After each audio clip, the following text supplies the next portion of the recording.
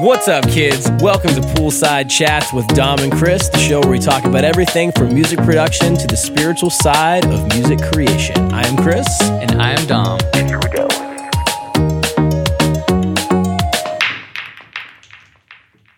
Hi, guys. What's up, kids? Welcome to Poolside Chats. You guys already know that. You already went through the introduction. We're here playing pool, and it's a good day today. We have a lot of fun stuff we're going to talk about. I'm pretty excited. In fact, I want to start with something that is fascinating to me, and I want to talk about this controversy, so to speak, or this dueling debate online on forums and all these different places of people that say, no, I do it this way. No, I do it this way. It's better to do it this way. So I'm going to ask Dom what he thinks, and then we're going to roundtable it. Dom, do you compress and then EQ, or do you EQ and then compress?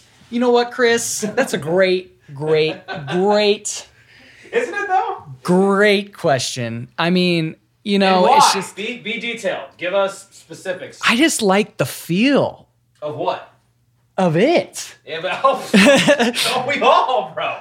It's just a good feel. Wait, what were we talking about? No, I'm just kidding. Okay, so there's a couple of trains of thought. So ideally, you'll want to EQ before compress. I know I'm dodging his question. He asked me which one I prefer better. And I'm going to go on this very long rant to explain a very simple question and say that you'll EQ before you compress because you may want to get rid of information that you don't want the compressor acting to. Now, we've gone through an era of side chains on plugins now where the compressing circuit will not react to low-end information by the use of a sidechain filter on the compression circuit. And this is a great way to not include pumping when you have a compressor going on. But if you want to do that with an EQ beforehand and you don't care about sacrificing a little low end, you can EQ beforehand. Or if you just think the compressor's acting weird because you have too much mid-range or whatnot, you EQ beforehand. Now, if you think you have a pretty good sound source and you just want to compress the crap out of it, and then you do that, and then you feel it's a little dull, so you're going to boost a little mids back, maybe a little high end. And this is a great way to kind of negate the effects of a compressor by doing that. But the truth is, a lot of the times I'm EQing before and after a compressor. I will initially want to carve out things just to make it fit in the track. Then I'm like, it's a little peaky, or I just really want to add the saturation of this compressor and get some gain reduction, and then I'll try to just sweeten it up afterwards. The difference is subtractive EQ beforehand, additive EQ after, usually, unless there's some things I missed and I just want to do it with the second EQ. But usually the second EQ is going to be a hardware emulation where I know the sound of it, and that's where I'm getting my vibe from. And then the first EQ is just going to be a very transparent parametric. Mm-hmm. Well said. I actually agree with just about all of that. In fact, I think that cutting before the compressor is extremely valuable because you don't want to trigger the compressor to do things that are responding to frequencies that are undesirable. And I love the idea of using a tonal EQ after the compressor, which is great. I think some of the best clean EQs out there, stuff like the Fab Filter Pro Q2, the Sonics, GML-based EQ, and I would say maybe another one would be like an SSL, something like that. Just really transparent, not altering the sound at all, which is great. Dom won it. Yeah, he was on a cold streak, man, like a cold streak. Like you would think he's made of ice. He's that cold. It's a bad. Yeah, first two. Yeah. So yeah, I couldn't agree more. I think that if the only reason I would say to boost before a compressor is, let's say that you have like an issue at 6K or something like that. So you want to boost 3 decibels going into the compressor. The compressor is going to respond. Did you already cover that or no? No. No. Okay. So if for instance, like you're getting an issue at 6K and you don't want to duck that out with EQ, because let's say, for instance, well, you carve it out with EQ, but then your sound feels dull. So you can boost that up going into your compressor, and then your compressor will react more to the 6K because compressors respond to energy. So if you feed a higher energy signal into it, the compressor is going to do what it does and compress that energy level. So that's the best thing about it, is cutting to get rid of frequencies you don't want, or boosting into it to have the compressor get rid of frequencies you don't want, so it doesn't feel like you dipped with an EQ, and then a nice tonal boost afterwards if you want to color it with a Neve tone or an API tone or something like that. What are your thoughts, Dom? Yeah, it sounds great. I have never actually boosted into a compressor for that reason. I think I've usually just ended up subtractive EQing it. But I might have to try that just to hear what it does. That's a good idea. Just to see how well it works. Because, I mean, at this point, I'm just taking Chris's word for it. And I like to test things before I like to talk about them, you know. That's actually a segue to just hearing things from people online. And it's easy to relay the information without trying it. And that's just something that you should just make sure to do, is just try the things that you hear. And then if you aren't sure about any of the things, just research it more. I am obsessed with researching about music stuff. Mm-hmm. Likewise. Yeah, it's just Chris and I, a lot of times, the reason why we're tired the next day after staying up super late already is just because we're researching. And then YouTube rabbit holes exist in any genre of information that you're going for, especially in music. Freaking gear shootouts, everything. A lot of shootouts. They're always fun. Because when you don't have the gear, it's just a great way to hear things. Right. Researching's the best. Just learn, people. Learn. Keep learning. It's going to be a huge theme in this podcast, to just always learn. You know, speaking of learning, there's a gentleman by the name of Malcolm Gladwell who's written several books. Google him. He's amazing. He wrote a book called Blink. Great book. And he talks about something he calls the 10,000 hour rule. And what the 10,000 hour rule is in order to become a master of a certain craft or trade, you have to invest 10,000 hours into your craft.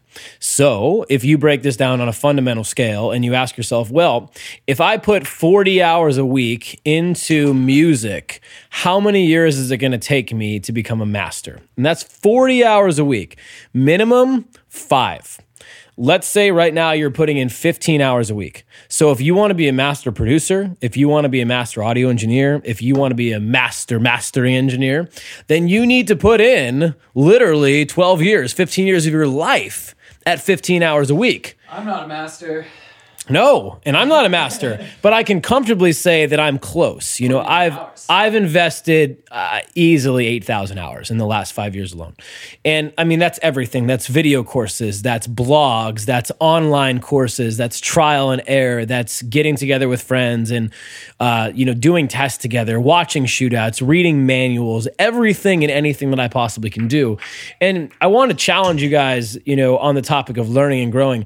If you're sleeping, let's say on the average 8 hours a day, and you have to go to work 8 hours a day, and you're going to eat and relax and watch a little TV 4 hours a day, you've got maybe 4 hours a day to do what you love. Think about that. So it's like, if you want to get to where you want to go with music or anything in life, you really need to look at the habits and the patterns in your life right now, because if you think you're going to get anywhere at 2 hours a day, you're going to get there, but it's going to take you a really long time. So just think, would you rather watch 3 hours of Netflix, or would you rather be in the studio watching tutorial videos on YouTube?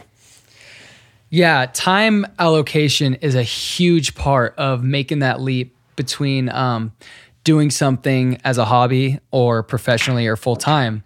And Chris and I have made that leap, and we both have not as much time as we wish to do the true things we love with music, but on an average, we have way more time than the average person working on their laptop making beats. And we were both at a place at one point where it was our hobby, but we truly loved it.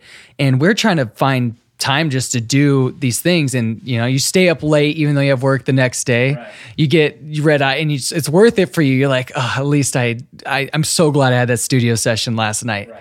And that's another thing.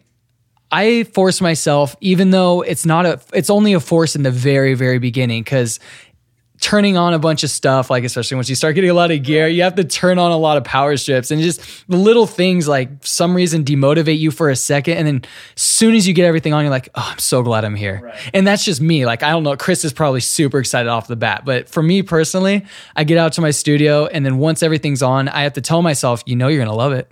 Oh, yeah. You're going to want to be out there. Oh, yeah. Just do it. Yeah. No, stop. Don't even think you don't want to do it. Just get out there and you got it. And then once you get everything on, and then you just spend an hour even, you're like, so glad I made that progress, or I'm so glad I listened to this today.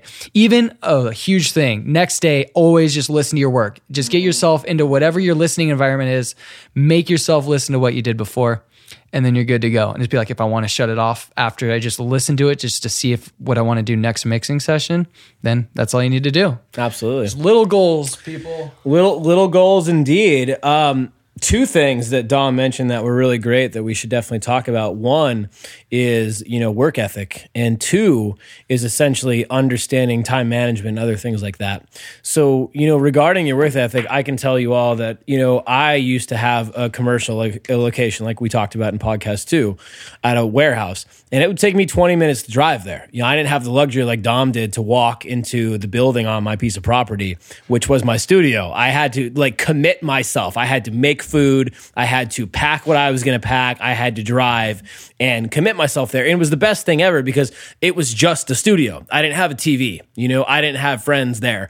There was no distractions whatsoever. So the first thing is with time management, developing a good work ethic is disable your computer from the internet, but take breaks, do an hour of mixing, an hour of work or so, take a 5-minute break, watch something funny, watch a tutorial on compression, learn about how to process a kick drum better, and then go back into it. But leave yourself as many opportunities to not be distracted as possible. If you're working in an environment where you're easily distracted, it's very easy to stop and lose your creative flow. And that's something that Dom and I have both experienced. And now that we have dedicated rooms, it's very easy to stay in the zone. Yeah, Chris's work ethic exceeds mine by a magnitude that I can't even put into a number. But I'm getting there. He's actually really helped me with getting my butt off of what's comfy in life and really pushing towards what I ideally want to do in my heart. But it's always hard to make change. And this is getting more into that musically spiritual side of things as well. And we'll have to wrap this episode up with some gear talk too, because we love it all. We'll talk about the itty gritty stuff as well as just the broader strokes of what makes creation. Mm-hmm. Yeah. But yeah, work ethic is a huge part of creation. And it's always nice to, I'm just gonna work on things when I want to. Right. And it can, but you just won't get stuff done as soon as you would like. And you feel like at those moments, you're like, oh, I have it. It's in my head. I'm going to put this lead down. I'm done. Right. But get yourself to work on a little bit more. Force yourself a little bit. Then if you're just truly sick of it, end it. But yeah, get somewhat of a work ethic, and it comes with time. If you truly like doing something, you'll bust through that semi laziness you might have. Right. There's a paradigm here because on one hand, life should be free flowing and should be natural. So when you feel like making music, you should get off your ass and go make music. But life is also about creating patterns and routines that enhance your life. So for instance, Dom and I are at different places in our life, which is beautiful. And this is a great illustration for you guys to see on this scale or this hypothetical spectrum where you fall. So I'm at a place where I don't really have a work ethic anymore. I just have a life practice, that it's just it's just how I live. I don't sleep a lot. I do a lot. My day is creative 24 hours a day. And it took me years to put that into a life practice, but I had patterns, I had routines, I had schedules, I had goals, I had ambitions. All of these things align me with developing a life practice. So if you're not a person like Dom, who is a naturally motivated person to have that really high work ethic, but you want to achieve your goals within 5 years instead of 12, for instance, like we just talked about with the 10,000 hour rule, you need to develop some small patterns. So if a pattern could be simple, a pattern could be every day if you can't make it in the studio, you need to dedicate 30 minutes to learning about music, whether it's theory or production, doesn't matter. And think about that. Anything. Tony Robbins says that it takes a minimum of 21 days to turn an idea or a concept into a pattern. Think about that on the scale of an idea like a New Year's resolution. Do you know that it's statistically proven that 88% of people break their New Year's resolution by the 20th of January? Why do you think that is? They didn't make it 21 days. They haven't taken, I'm going to quit smoking, I'm going to quit eating cheesecake, I'm going to quit doing whatever I'm doing for long enough so the pattern fades away. You need 3 solid weeks minimum to solidify a pattern. So if you can't watch 30 minutes of YouTube videos or read a blog or talk to somebody or get in the studio or play guitar or whatever, how are you going to do this? I'm going to say something that I don't care if people don't believe, but something that's just true between Chris and I that we totally agree on is that we both hate money, and we hate it. We hate that it's a thing that we have been geared to need in this society, and there's bills. It's just the fact of the matter. And the reason why I bring up money, and I don't like to bring it up a lot, Chris definitely doesn't like to bring it up, is that a lot of the stuff we're saying is pretty much geared to the listeners that have money or monetary gain in mind through music. Because obviously, if you have zero interest in making money with any of this, then create when you want. Well said. Do what you want. This work ethic is really based around doing something that you love and being able to live off it at least a little bit, and maybe sustain yourself with a secondary job that isn't mind-numbingly horrible, you know? And that's what I've been weaning off of that very gracefully, but I've been doing that for the last 4 years, and then I'm just more and more kind of quitting the jobs that I never would have taken up in the first place unless money was involved. Right. Money. And so that, just to put that side note in there, that's definitely a big part of this whole work ethic thing. But obviously, do what you want. If it's just a hobby and that's all it's ever going to be, then you just, awesome. It's awesome. Yeah. Just keep doing it. It's just a thing to do in the afternoons. Dom makes a good point. And this goes back to things, if you're just joining us, you should really tap into the other 3 podcasts, because we cover these more spiritual, these more in-depth, these more, critical aspects of life. It's like, what do you want? You know, you need to ask yourself questions, okay? If you don't know why you're doing music, then why are you doing music? Figure that out, okay? If you want to be a career artist, know that. Write that down, okay? That's your mission. If you want to be an engineer, a paid engineer, a career engineer, good, write that down. If you don't care about making money, don't want to have the pressure of doing music for a living, and you love music, great, write that down. Like, have a specific plan. Know what you want, because how are you going to get to where you're going unless you know where it is you want to go? You would just be aimlessly walking in the dark, walking in circles with a flashlight, looking for something that you don't even know what you're looking for. It makes absolutely no sense. So know what you want, and understand that if, like most people here, they're looking to do this for a living. And if that's your goal, you've got to put in some serious work. If you're trying to do this as a hobby, you can be really relaxed about it and just have fun. Either way, you should be having fun. But I think it's very important that you get very honest with yourself and you understand your path, because if you're not honest with yourself, you're living a lie, and you're never going to achieve anything you want if you're living a lie. Honesty is key. Self-awareness is key. These 2 things are key. Burn them into your brains. Whoa, Chris just somehow jumped the ball like 3 feet in the air, did a backflip. Hard to tell because it's a round ball that's purely white, but I could tell it was a backflip. It totally backflipped. Hit nothing? Nothing. You can ball pick it in up. hand? Ball in hand. Pick it up. Sweet. Yeah, so all the beautiful spiritual stuff aside, that is incredibly important. I would like Chris to start talking about, if he may. Oh, yes. Of course. Yes, of course. If yes. I can't force him to do anything. He could talk about whatever he wants. Yes, I will, damn it. I want to hear him talk while I take this shot about the differences between his 2 SSL compressors that he has and what he enjoys. There's not too much sonically, I'm going to say, but there's definitely a lot of features with the Allen Smart. You know what you're doing. I of course, yes. Well, I will say, for those guys who are plug-in guys, I do have the Cytomic, the glue. I also have the Waves SSL compressor. You should. That's why I'm setting you up.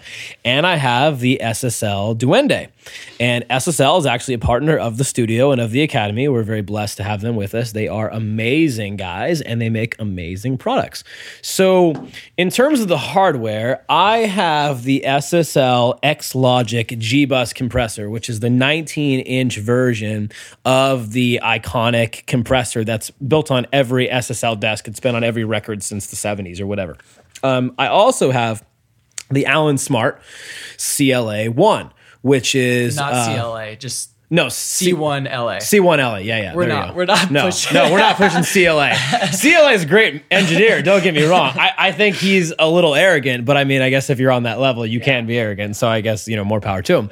But okay, so essentially, I'm going to take a shot, and I'll let Don talk about the plugins for a second, but essentially what I like about these is Alan Smart, that's his name, was actually the designer of the original SSL compressor. So he left SSL, started his own company, and then made a modification of it that has more features and options than the original SSL. So I'll pause there, let Dom talk about the plugins, and then we'll kind of pick back up with that. Yeah, let's talk plugins. So I'm willing to bet that the main plugin that people have used that's an SSL, we're talking about the SSL master bus compressor. What was that? Oh, he just missed an easy shot. But so this Waves compressor that everyone's been using since the early 2000s, what we're finding out is that with all these newer emulations that are coming out, it seems very dark and kind of lifeless. So the actual compression feel is there. It's definitely a nice gluey feel, but it's just gone in the wayside for us. My favorite plugin just that does the SSL thing is definitely the SSL like the actual SSL brand Duende. one. Yeah, the SSL Duende. What do they call it? What is it? Bus compressor? Yeah. Okay, yeah. But the thing is, the Cytomic one that is also included in Ableton 9 has great side chaining capabilities, not only just for the compression circuit, so you don't get a lot of low end triggering for pumping. It also can be side chained for just if you want to side chain with a kick to make some nice baseline pumping. And it's cool to be able to do that with an SSL type compressor. And so I'll use Cytomic's, the glue, for a lot of ducking purposes in EDM, just to get that nice pumpy feel that we all love and have heard for years now. And then, if it's ever just general SSL bus work, then it's usually the SSL Duende, which it just has a more new feel. It just feels like the algorithm's just newer. Yeah, it is. It just it feels like it's not a dusty piece. And it was designed by SSL themselves. Well, that's a good point. Yeah. I hadn't thought about that. Yeah. No, it's just great. They know I think they know what they're doing with their own gear. I think they got it down. I think the difference between the hardware and the software, for me, it's really night and day. Tonally, they sound similar. They're punchy and they're clean. And SSL, when I think SSL for compression, I think the word glue. It has that gluey record sound. The reason I think I would pick the Allen Smart over the SSL is mainly because I don't like stereo link compressors. There's two schools of thought here with a stereo link compressor. One school of thought is, well, why would you not want a stereo link compressor? So, like, for instance, when you have a tom that's hit on the left side of the stereo spectrum, let's say you have it panned, 37% to the left, and that compressor goes down, it's going to then duck the right side of the stereo image down as well, where there's not a tom. So people would say, well, why would you just want to duck the left but not the right? And this is all about workflow. Some people love stereo compressors because it's a more balanced, cohesive vibe in the stereo image, and other people don't. I personally don't. Every compressor that I own, except actually for that SSL, is dual mono. I like the ability to set the left and the right differently and be able to not do that. Now, I will say that the advantage of the SSL, and I'm contemplating selling it right now, I'm torn because of two reasons. One, I think everybody should have at least one really nice stereo linked compressor. And two, is that you really don't know what a mix is going to call for. So if a dual mono is too aggressive and there's too much variance, and if the image is too wide, then a stereo link compressor can really corral things and make things feel very balanced. So I'm going to talk about the dual mono thing a little bit more. So a main reason why we don't like to use dual mono and that stereo link is so nice is the low end.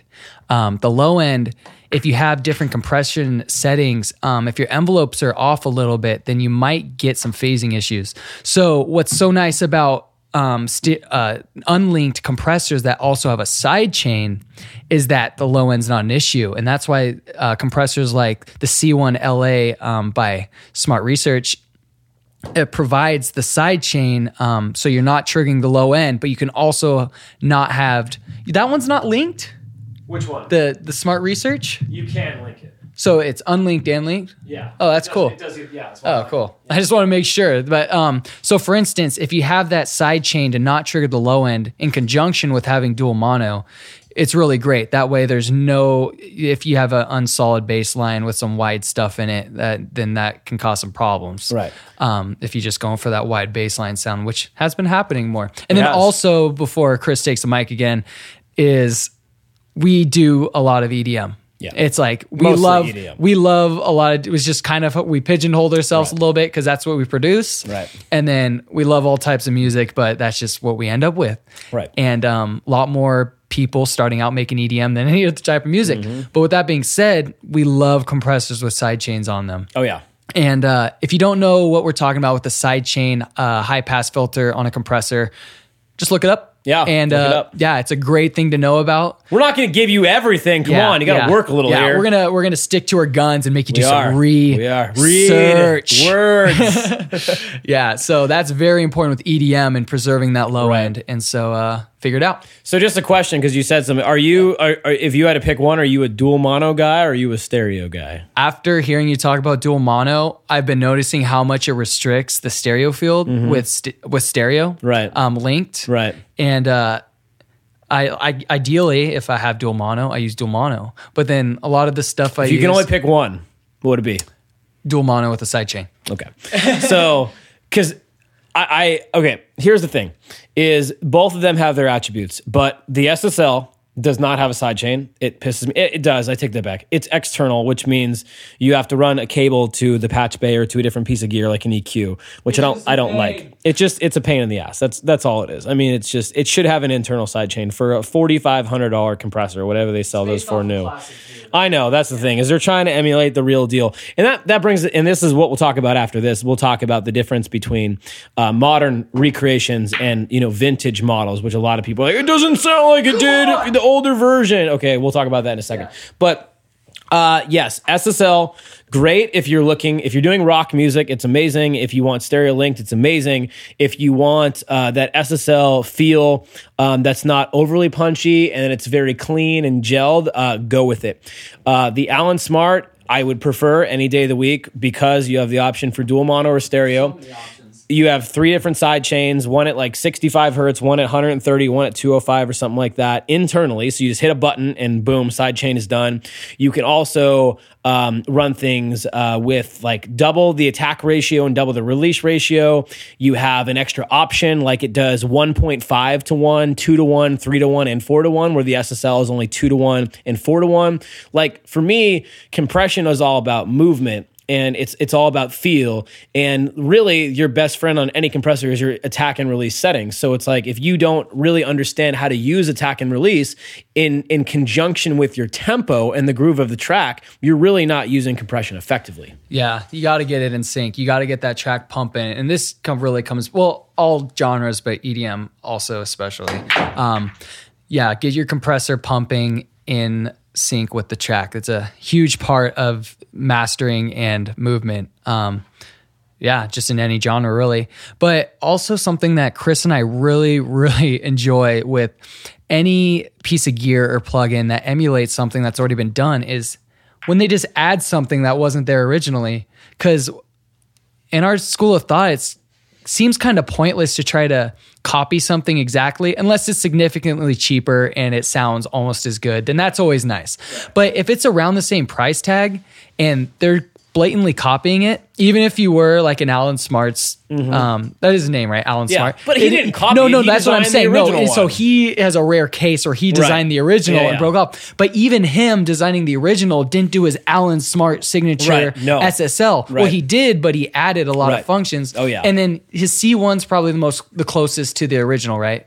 Yeah. Like the rack version. Yeah. But then with the C2, it got grimier, it got grittier, and it got like a more, I would say like a 2500 version. It's very crunchy. Yeah, it can be. And it has that options. And then with this lunchbox version, miraculously, I don't know how they fit everything in there. They got it smaller, but then a lot more functions. So it's just amazing that someone has the foresight to see modern day needs and take a classic and give you the options that you need to let it perform as well in this modern EDM world. Absolutely. That we currently live in for the most part. And then also plugins, like that's something that pisses me off even more is when plugins don't add something a little extra. Like something I really enjoy by IK Multimedia is their API plugins. You can... Oh, they're so great. It's they're like so great. They not only sound like decent, like I'm being harsh by saying they sound decent. They sound great far as like plugins go. They sound great. Yeah, they're amazing. They sound great. But they allow you to do less than 2 dB increments, which are known on API EQs. If you get the Lunchbox versions or just any version, it's 2 dB increments. Right. And they're just like, what's the plugin? Let's do. And then Kush Audio or Sli-Fi Digital by UBK. Yeah, the Access plugin. The Access API is clone. like his version on like a darker API, and the UBK mode lets you just sweep it as much as you want. No increments at all. And so there's engineers and people out there who realize like we have a format of something that we can just make it our own and add things like that just help. And if people want to use it in a classic way, it's like, oh, they can decide to only do 2 dB increments because that's how you do it. But otherwise, it's just a beautiful thing when people have that foresight. Look up the Axis real fast. Yeah. I think it actually is notched. I don't think No. I just looked it up. It's the Sli-Fi digital one. Yeah. No, the UBK mode, you can free flow. It's notched as well. Oh, I didn't even know that. That's cool. No, I'm teaching them stuff. Oh, I'm learning. I love learning. They just had a sale recently, and I was really considering getting some stuff. And then I didn't. But they're great. They're great plugins. It's one of those things where I was like, do I need it? I already have API stuff. I'm sure it sounds great, and that's the thing I didn't demo it yet. It's dirty. It's dark and dirty. Yeah, it's it's total punchy. Gregory thing. Oh, yeah. Well, Gregory Scott loves his dark, dirty products. No, I think, okay, so this is great. We've segued, which is beautiful in case you missed the segue, because it was so smooth. We're all about flow here. So vintage versus modern. I was a sucker for this in the beginning. When I first started getting plugins and hardware, and I became more serious about engineering and moved out of Hobbyville and into I want to do this for a career, but also as a hobby. Nice shot, Dom. Dom just took the game. I fell prey to the I want gear and I want plugins that sound like how they did back in the day. So I spent a lot of money and I thought that's what I wanted. And this Alan Smart SSL is a great example of why this is a trap, is that I wanted the original SSL. Like, I think it's the F384 or the G384. I don't know the exact model. I know it's the 384. I don't know what letter. Yeah, numbers and letters. It's the gray-faced 19-inch model that was like the signature, like the most sought-after SSL compressor, okay? And everybody's like, on Gear Sluts and all these forums, like, oh, nothing sounds as good as the 384. And I'm like, damn it, I want a 384. So I'd only use plugins of SSL compressors. I had the Cytomic, I had the Waves. Recently, we started working with SSL, and the Duende is amazing. And each one of those got better and better and better. And then I got the SSL hardware in, and I had Dom over that day, and I was like, you got to hear this thing. It's amazing. And the movement of it is breathtaking. I mean, it dances. It's alive. I mean, it's not a compressor. It's a movement generator. And I was blown away. I was absolutely blown away. And it had that classic-y tone because I grew up playing guitar. Dom grew up playing guitar. It's like I was in bands, and it's like I came from rock music. So it was a sound that was really familiar to me, and it was a feel that was really familiar to me. And I thought that was it. There was my bus compressor. You know, I could throw it on drums. I could put it anywhere I wanted. And then I was like, I'd always wanted the Allen Smart. Always. For years. That was on the top of my list. And for whatever reason, I never pulled the trigger. So I called Allen Smart. Actually, I emailed Allen Smart. And Allen Smart is a cool-ass guy. So cool that Mr. Nothing Me actually had a conversation with him. He actually sent me emails back and forth. We talked about the design. We talked about the products. And he put me in touch with a gentleman by the name of Paul at Sunset Sound in LA. And they hooked me up with a great deal on the Allen Smart compressor. And I will tell you, this is no bullshit. The difference between the two are astounding sonically because of the extra options that the Allen Smart gives you. And for EDM music, and this is the point of this story, the modern version, the Smart, outperforms the SSL without a doubt because it's modern and it has a punchier, brighter, more in-your-face sound. And to me, because I have different gear, which I'll talk about in a second, like I was always going for vintage, and I realized bringing the vintage gear to modern music doesn't always work. And in fact, it kind of kills the vibe and the modernness of the music. And that's when you're trying to get heavy compression for the most part too, but like we'll use boxes for tone. Oh, yeah. You know, and then a lot of these things have tone that goes for days, and we just love it. Tone for days. But then I really attribute the whole modernness of the Allen Smart C1 lunchbox version because of the sidechain. It's just, you need that low end to retain there. We have systems that bump now. They didn't used to have systems that bump. No. Records didn't bump. Well, records didn't have as much bass in them either. No, they had bass, but it wasn't like sub. EDM sidechain kick bass.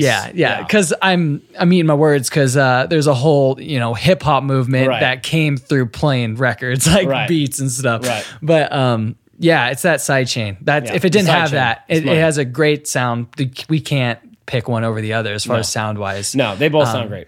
But yeah, just think about that though. If you're thinking, hey, I want my first compressor, and you're in the EDM world. If you're in the rock world, then pretty much open ball game. Whatever. Even then, get whatever. But but EDM, really consider getting a compressor with a high pass filter sidechain in the compression circuit. There's a difference. So look that up. Like I said, we're not talking about filtering before the compressor, like the actual sound. You still have the sub. The thing is you're actually retaining the low end by this little added filter into the circuit. Right. So just want to clarify. Just look up sidechain detectors and you'll be able to figure that out. We don't want to go super deep in that. We want to kind of help you guys with bigger concepts. And Dom just touched on something really important. In fact, we have owned a lot of gear and we have cycled through a lot of plugins. We've sold a lot of stuff. We have sold a lot of stuff. No, we don't. We test it. We use it for a while. If we like it, it stays in the racks. If it doesn't, we trade it out or we buy something else and we sell the gear off.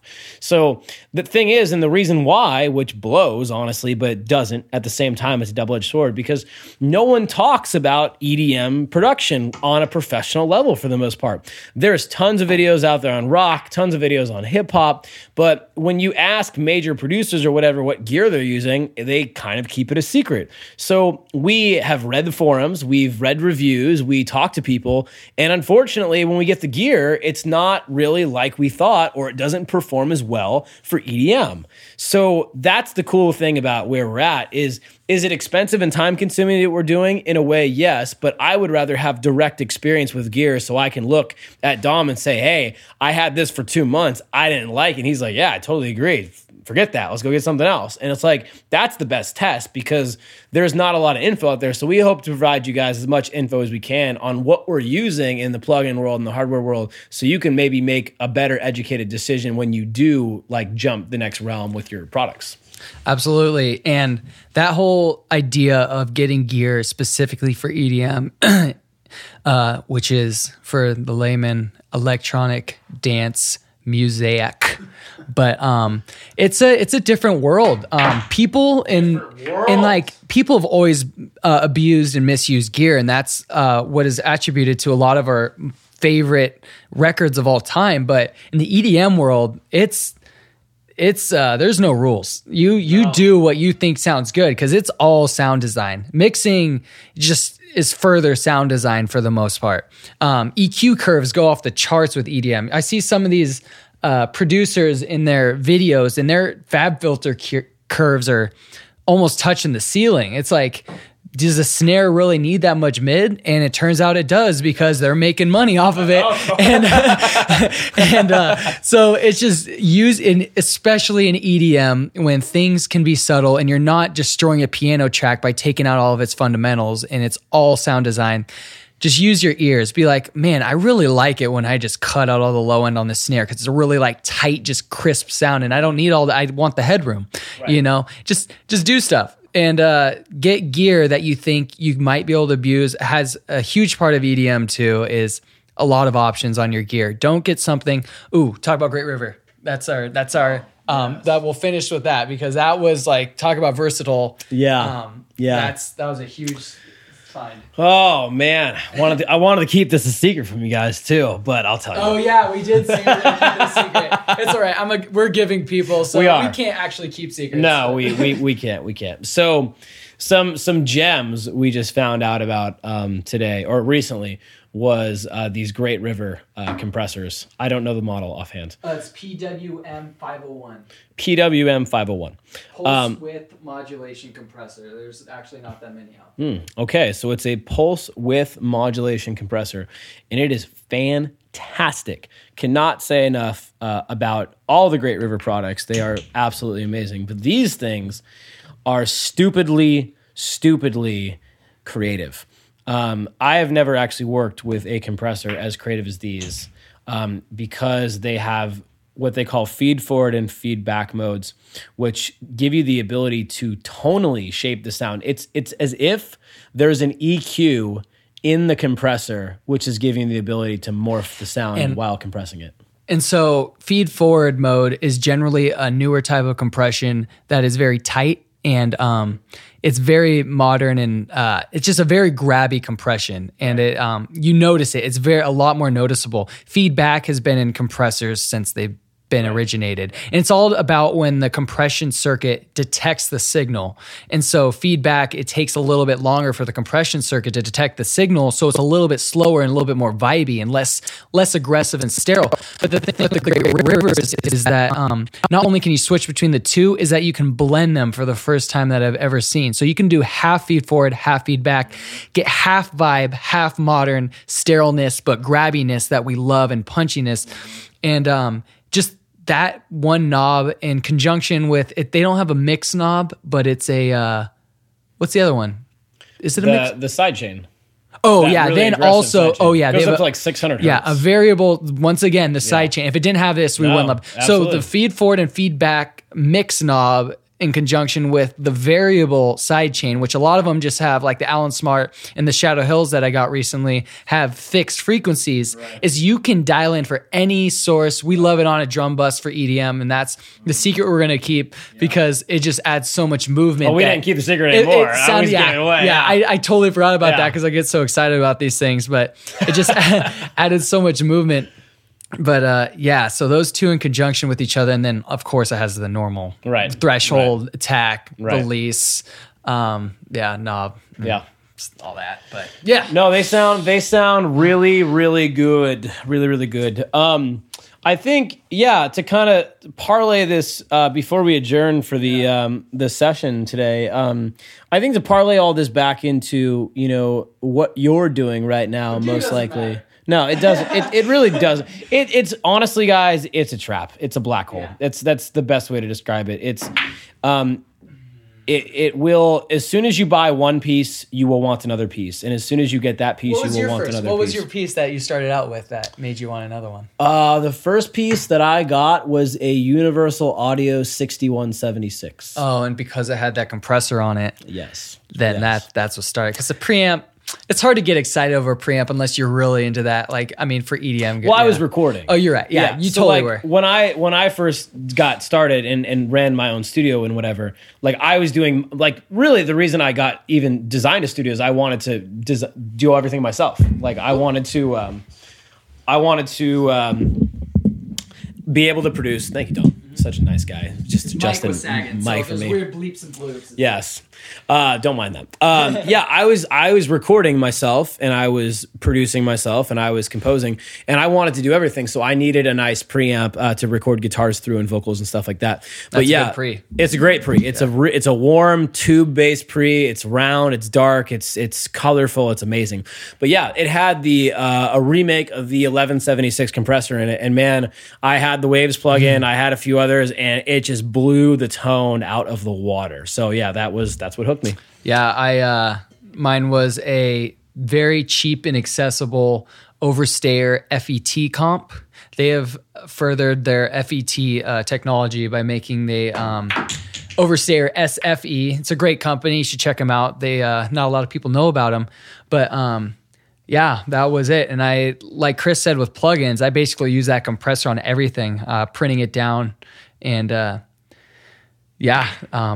what got me started. And then ever since, I've been gear lusting. Yeah, it happens. The only advice that I think we both can give you guys is, unless you're ready to fall down that rabbit hole, stay in the box. Just use your plugins, because once you buy a piece, man, you're gonna have all your money's gonna go to gear. It's all about music. Then if you're not expecting to get the whole arsenal, which you can have, like, okay, if you know that you have the not motivation, but self-restriction, I don't know. You'll get what I'm talking about when I say that when you can allow yourself to only have one piece of hardware and not need to buy anything else, then cool. You know yourself. Yeah. If you're self-aware, you know what you're doing.